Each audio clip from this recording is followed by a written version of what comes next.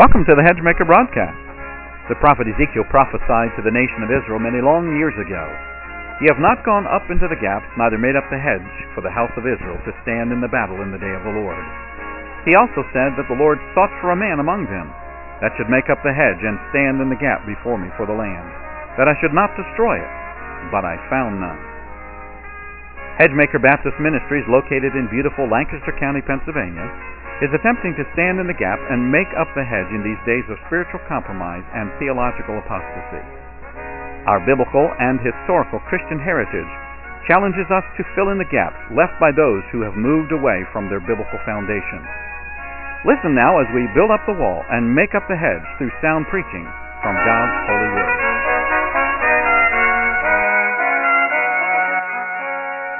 We had 8 signs previously of the end time. And this 9th sign is the sign of the Abomination of Desolation. Mark 13, verse 14. Let's begin reading there.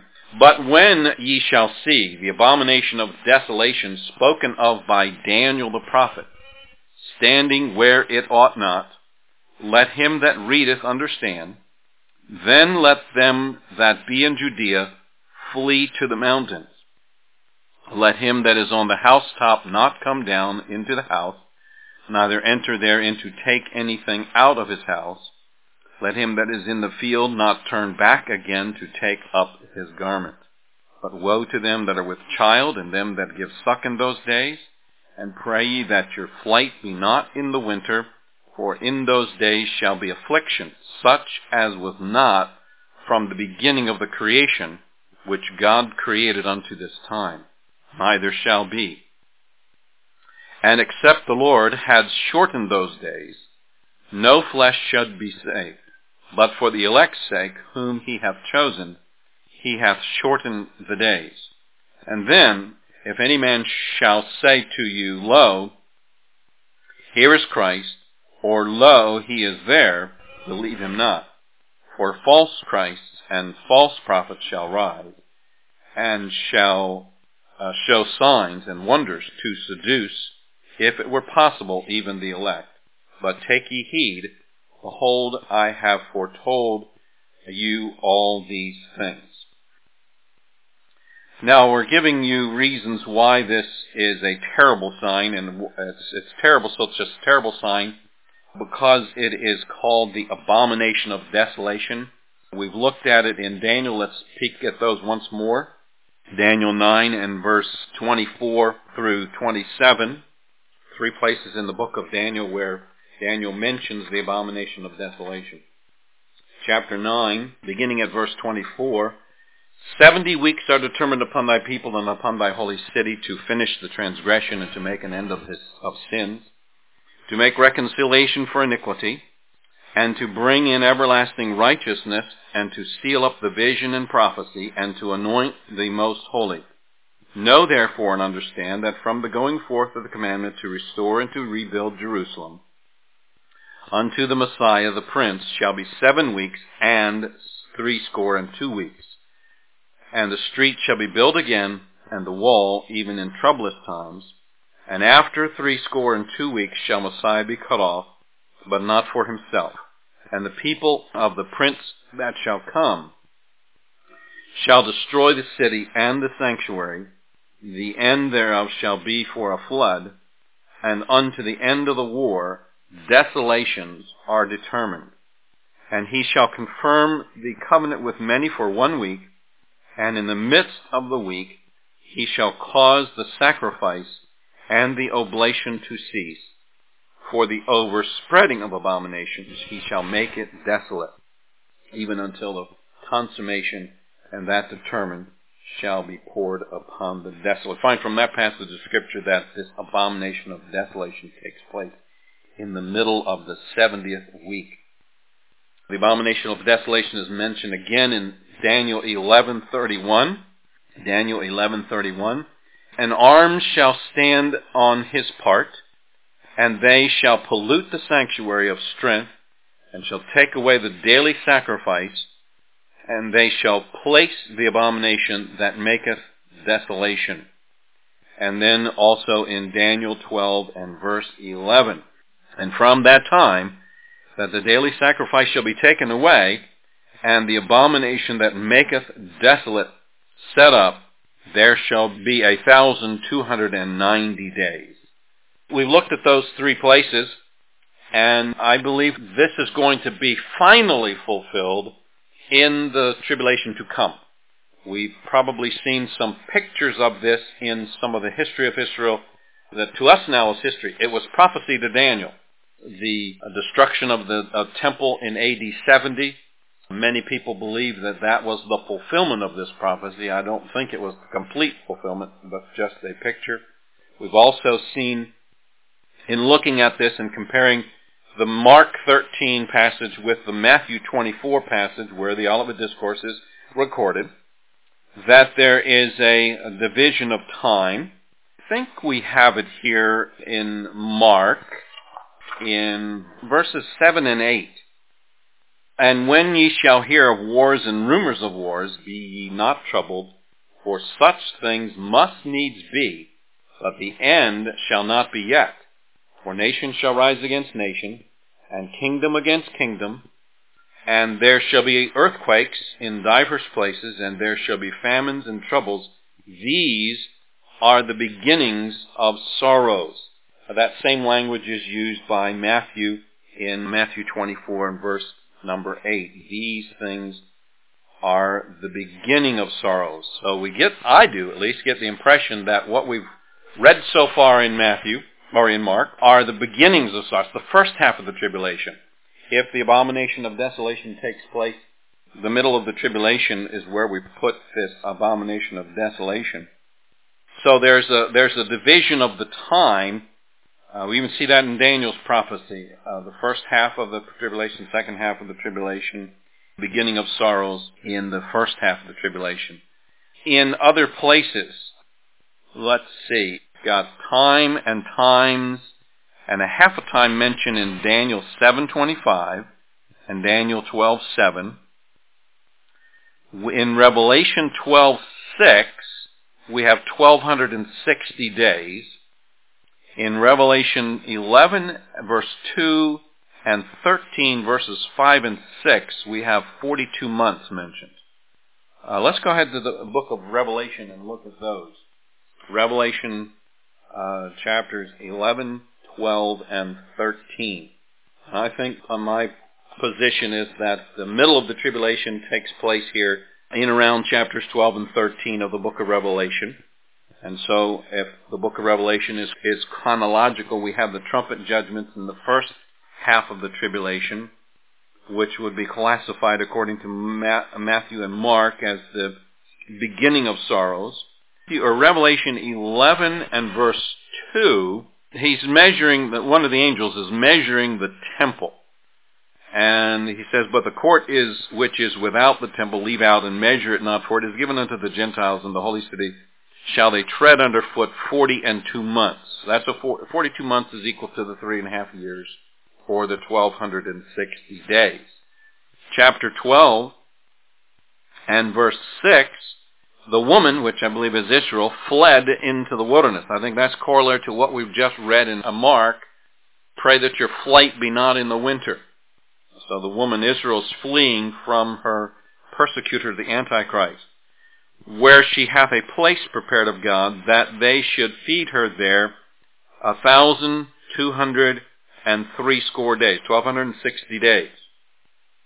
That'd be the last half of the tribulation to protect Israel, because the Antichrist makes this pact with Israel according to Daniel 9 for the first half of the tribulation, breaks it in the middle of the tribulation after he commits or does or administers or whatever is going to happen with the abomination of desolation. And then look at chapter 13 of Revelation, verses 5 and 6. And there was given unto him a mouth, this is the Antichrist, speaking great things and blasphemies, either the Antichrist or the beast, speaking great things in blasphemy, and the power was given unto him to continue 42 months. And he opened his mouth in blasphemy against God, to blaspheme his name and his tabernacle and them that dwell in heaven. So we have the tribulation divided into two halves. I think we got this far that we asked who or what is meant by the Abomination of Desolation. There are two events to us, past history. One in 170 B.C., when Antiochus Epiphanes destroyed the city of Jerusalem, and he did an act that would and could be classified as an abomination of desolation. And then again, in AD 70, when Titus, the Roman general, came in to destroy the city of Jerusalem. Both of them did some things that could be classified as abomination of desolation. I don't know if I have all of those details, but offering salves on the altar, doing things with the temple prostitutes, or instituting temple prostitution, and defiling the temple, and things like that in history. I think that's going to come again. Something that's going to be classified as an abomination of desolation. Let's take a look at 2 Thessalonians chapter 2. 2 Thessalonians chapter 2 and verse 3. 2 Thessalonians 2:3. Let no man deceive you by any means, for that day shall not come except there come a falling away first, and that man of sin be revealed, the son of perdition. I don't think we have any problem discerning who or what is meant by the man of sin. There is some discussion as to what the falling away is, but the man of sin is the Antichrist. He's going to be revealed. He's called the son of perdition. And then a description of him in verse 4, who opposeth and exalteth himself above all that is called God, or that is worshipped, so that he, as God, sitteth in the temple of God, showing himself that he is God. And now it could be that, just the Antichrist setting himself up, very much like Nebuchadnezzar did. We think that Nebuchadnezzar made an image of himself, and that's what he had supposedly wanted Daniel and his friends and all the other Hebrew children to bow down and worship. So the Antichrist is evidently going to get the people to worship himself. And somehow this may itself be an abomination of desolation. Many of us think that that's going to take place in a rebuilt temple during the tribulation. That's a subject for debate, whether or not that will be done or not. But anyway, this sign that we're looking at is so terrible that it is called the Abomination of Desolation. It is also a terrible sign in that Israel is told to flee, and to flee immediately. If we go back to our text in Mark, at the end of verse number 14, then let them that be in Judea flee to the mountains, and let him that is on the housetop not come down into the house. Oriental homes, they had that house top. It's like a porch or whatever on top of the house, stairway coming down outside the house. And then don't come down and go back into, this is an urgent thing, get out of there. Don't go back into your home from the field. Just go. Flee. So flee immediately. Imminent danger, the urgency of it. You are to forget the comforts of your home, any personal possessions. All of those don't matter anyway when it comes to eternity. And then he said, woe to those that are with child, and to them that give suck in those days, because they can't flee as fast, and pray ye that your flight be not in the winter. So those kinds of things here agree for those who cannot flee rapidly, pictured by the pregnant women and small children, but fleeing immediately, and then praying that your flight be not in the winter or on the Sabbath day. In other words, that the conditions would be right for fleeing. In these two times, there are records of the history of the Jews. I think especially during the AD 70, when they did have to flee from the city of Jerusalem. And they went to some small towns, I can't remember where, someplace in the Decapolis. Remember the 10 cities? So it's a little bit of ways from Jerusalem to get away from the Romans who were destroying the city of Jerusalem. So again, a precursor to what is taking place. In the book of Revelation, we read about the 4 horse riders, and then following the 4th horse rider is the 5th seal, and that is the seal where there is persecution. Revelation 6:9, and when he had opened the fifth seal, I saw under the altars the souls of men that were slain for the word of God and for the testimony which they held. So, this tells us there's persecution in the first half of the tribulation. It's not going to wait until the abomination of desolation in the middle of the tribulation. The first half of the tribulation is a terrible time. And yet, Jesus calls it the beginning of sorrows. So there's trouble, trial, famine, earthquakes, war, rumors of war, deception of course, and this persecution of anyone who believes God's word. And Jews who would be saved Jews would be persecuted for their faith in the Lord. So that persecution is going to go on throughout the tribulation, throughout the whole 7-year period of the tribulation. And so there is a flight, but evidently at the abomination of desolation, it's a thrust to extinguish the Jews. I mean, we already have that attitude, right? From many peoples in the world today, they want to extinguish the Jewish nation. So evidently that will be more of a thrust in that day at the abomination of desolation. Whatever the abomination of desolation is, the person, event, whatever, who or what it is targeted at the nation of Israel. You can't help miss that, I don't think, from Daniel's prophecy. And so those who are fleeing are basically the persecuted Jews. All right. Now, in Revelation 6, I don't think it's just Jews that are being persecuted here. It's anyone who is coming to know the Lord, whether Jew or Gentile. Now we come to another description here. This sign of the abomination of desolation is such a terrible sign. It causes horrifying and unparalleled affliction. We don't have it recorded so much in Mark's gospel, but we have to go back to Matthew 24. Mark did say that the first part was the beginning of sorrows.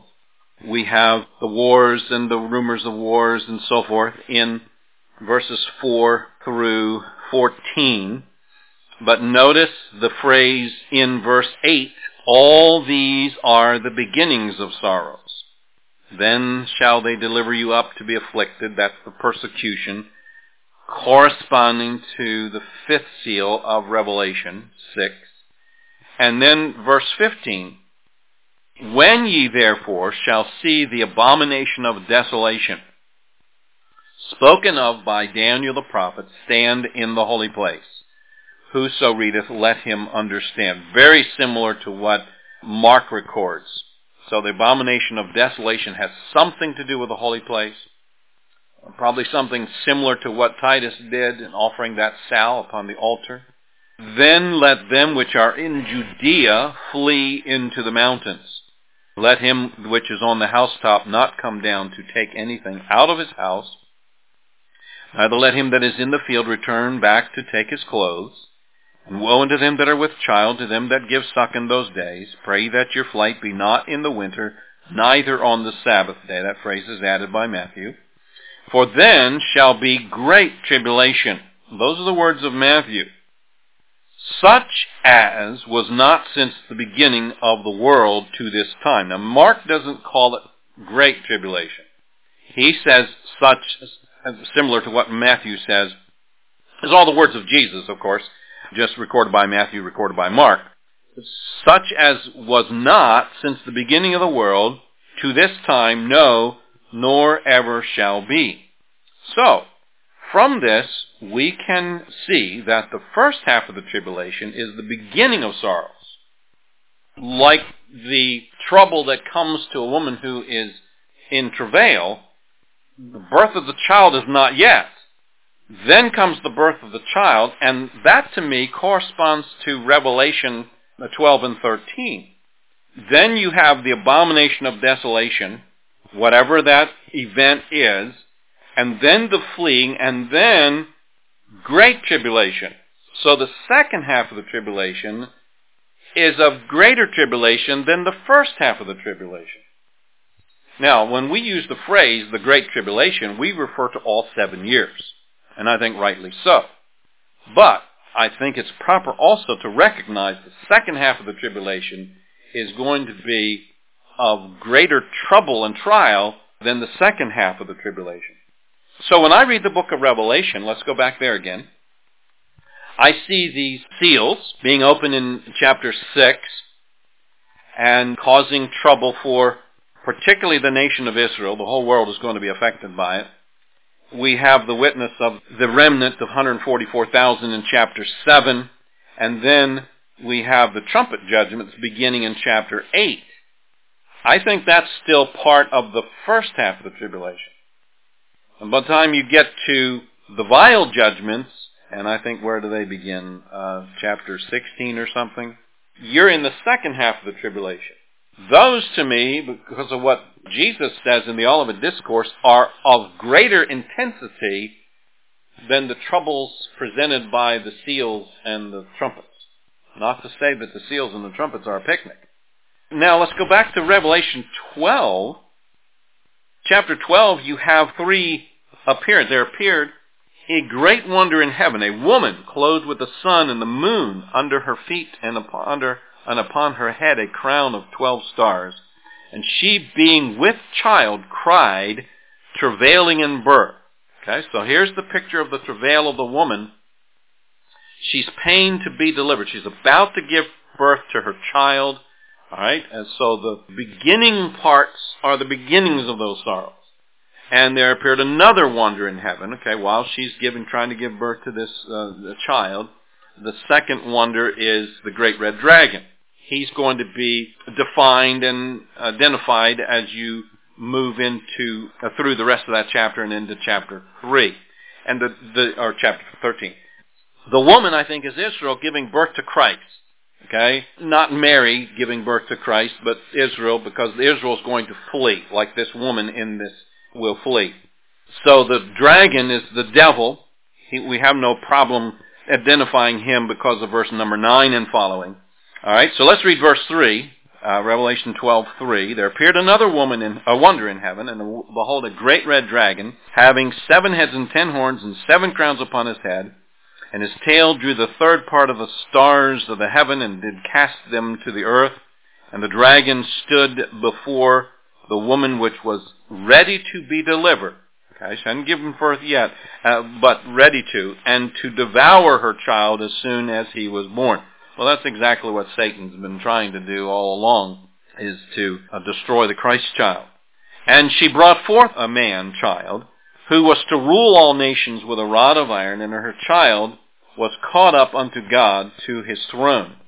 And the woman fled into the wilderness. That's Israel, fleeing into the wilderness, where she hath a place prepared of God, that they should feed her there 1,260 days, for the rest of the tribulation. And there was war in heaven in the meantime, with Michael fighting against the dragon, standing up for the people of God, for the nation of Israel. Jump ahead to verse 13. And when the dragon saw that he was cast into the earth, he persecuted the woman which brought forth the man-child. So we have greater persecution of Israel now in the after this red dragon, who's Satan, is thrusting his efforts upon Israel.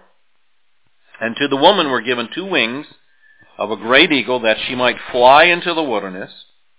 Picture, I think, of God protecting Israel, as he's done many times throughout Israel's history, into her place, where she is nourished for a time and times and half a times, again, that's the second half of the tribulation, from the face of the serpent. The serpent, of course, is the dragon. And the serpent cast out of his mouth water as a flood after the woman, that he might cause her to be carried away of the flood. And the earth helped the woman, and the earth opened her mouth and swallowed up the flood which the dragon cast out of his mouth. And the dragon was wroth with the woman, and went to make war with the remnant of her seed, which keep the commandments of God and have the testimony of Jesus Christ. I think he's talking about saved Jews there during the tribulation. Now, at that point, Revelation 13 introduces us to the beasts, the 2 beasts, all right, who are, of course, empowered by the great dragon. This is, I think, where the Antichrist breaks his covenant with Israel, stands up now instead of for Israel, but against Israel. As the dragon, the beast would be empowered by the dragon, as the dragon, Satan, tries to destroy Israel. So, you read those verses in chapter 13, I stood upon the sand of the sea and saw a beast rise up out of the sea, and having 7 heads and 10 horns, and upon his horns 10 crowns, and upon his heads the names of blasphemy. And the beast which I saw was like unto a leopard, and his feet were as the feet of a bear, and the mouth as the mouth of a lion. And the dragon gave him his power, and his seat, and great authority. And I saw one of his heads, as it were, wounded to death, and his deadly wound was healed. The Antichrist is trying to be like Christ, having a deadly wound that was healed. So evidently some form of a resurrection. Don't all know how that's going to take place. All the world wondered after the beast, and they worshipped the dragon which gave power unto the beast. And they worshipped the beast, saying, Who is like unto the beast? And who is able to make war with him? And there was given unto him a mouth, speaking great things and blasphemies. That's similar to what Daniel says. And power was given unto him to continue 42 months, second half of the tribulation. And he opened his mouth in blasphemy against God, to blaspheme his name and his tabernacle, and them that dwell in heaven. And it was given unto him to make war with the saints, and to overcome them. Now we as present-day saints will be raptured, caught up to meet the Lord in the air. We won't be there. So these are tribulation saints he's talking about, and to overcome them. So the persecution continues throughout the tribulation. Power was given unto him over all kindreds and tongues and nations, and all that dwell upon the earth shall worship him, whose names were not written in the book of the life of the Lamb slain from the foundation of the world. If any man have an ear, let him hear. He that leadeth into captivity shall go into captivity. He that killeth with the sword must be killed with a sword. Here is the patience and the faith of the saints. And then there's the introduction of the second beast, the false prophet, who aids the first beast. That's the middle of the tribulation. That's when I think the abomination of desolation takes place. Notice that the book of Revelation is called the Revelation of Jesus Christ. Okay, so you have the introduction of the dragon, the beast, and the second beast. Just quickly look at chapter 14. And I looked, John said, and lo, a lamb stood on Mount Zion. It's a revelation of Jesus Christ. It's not the revelation of the Antichrist. It's the revelation of Jesus Christ. We need to see Jesus in the pages of Scripture everywhere, especially in the book of Revelation. Okay, so it's terrible in that it is an unparalleled event. Great tribulation, it's called by Matthew. This whole time is horrifying, unparalleled trouble, trial the world has never seen before. All right? Now we go back to Mark's gospel on this, Mark chapter 13 and verse 20. And except the Lord had shortened those days, no flesh should be saved, but for the elect's sake, whom he hath chosen, he hath shortened the days. It's such a terrible time that God has to intervene and shorten the days of the tribulation.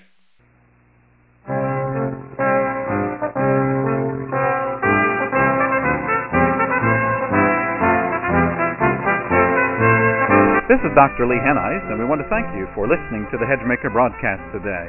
Most of our broadcasts are portions of a sermon that I have preached at church. Hedgemaker Baptist Ministries is the preaching, teaching, and writing ministry for myself. You can visit us on the web at hedgemaker.org. And let's be encouraged to stand in the gap and make up the hedge until Jesus comes again.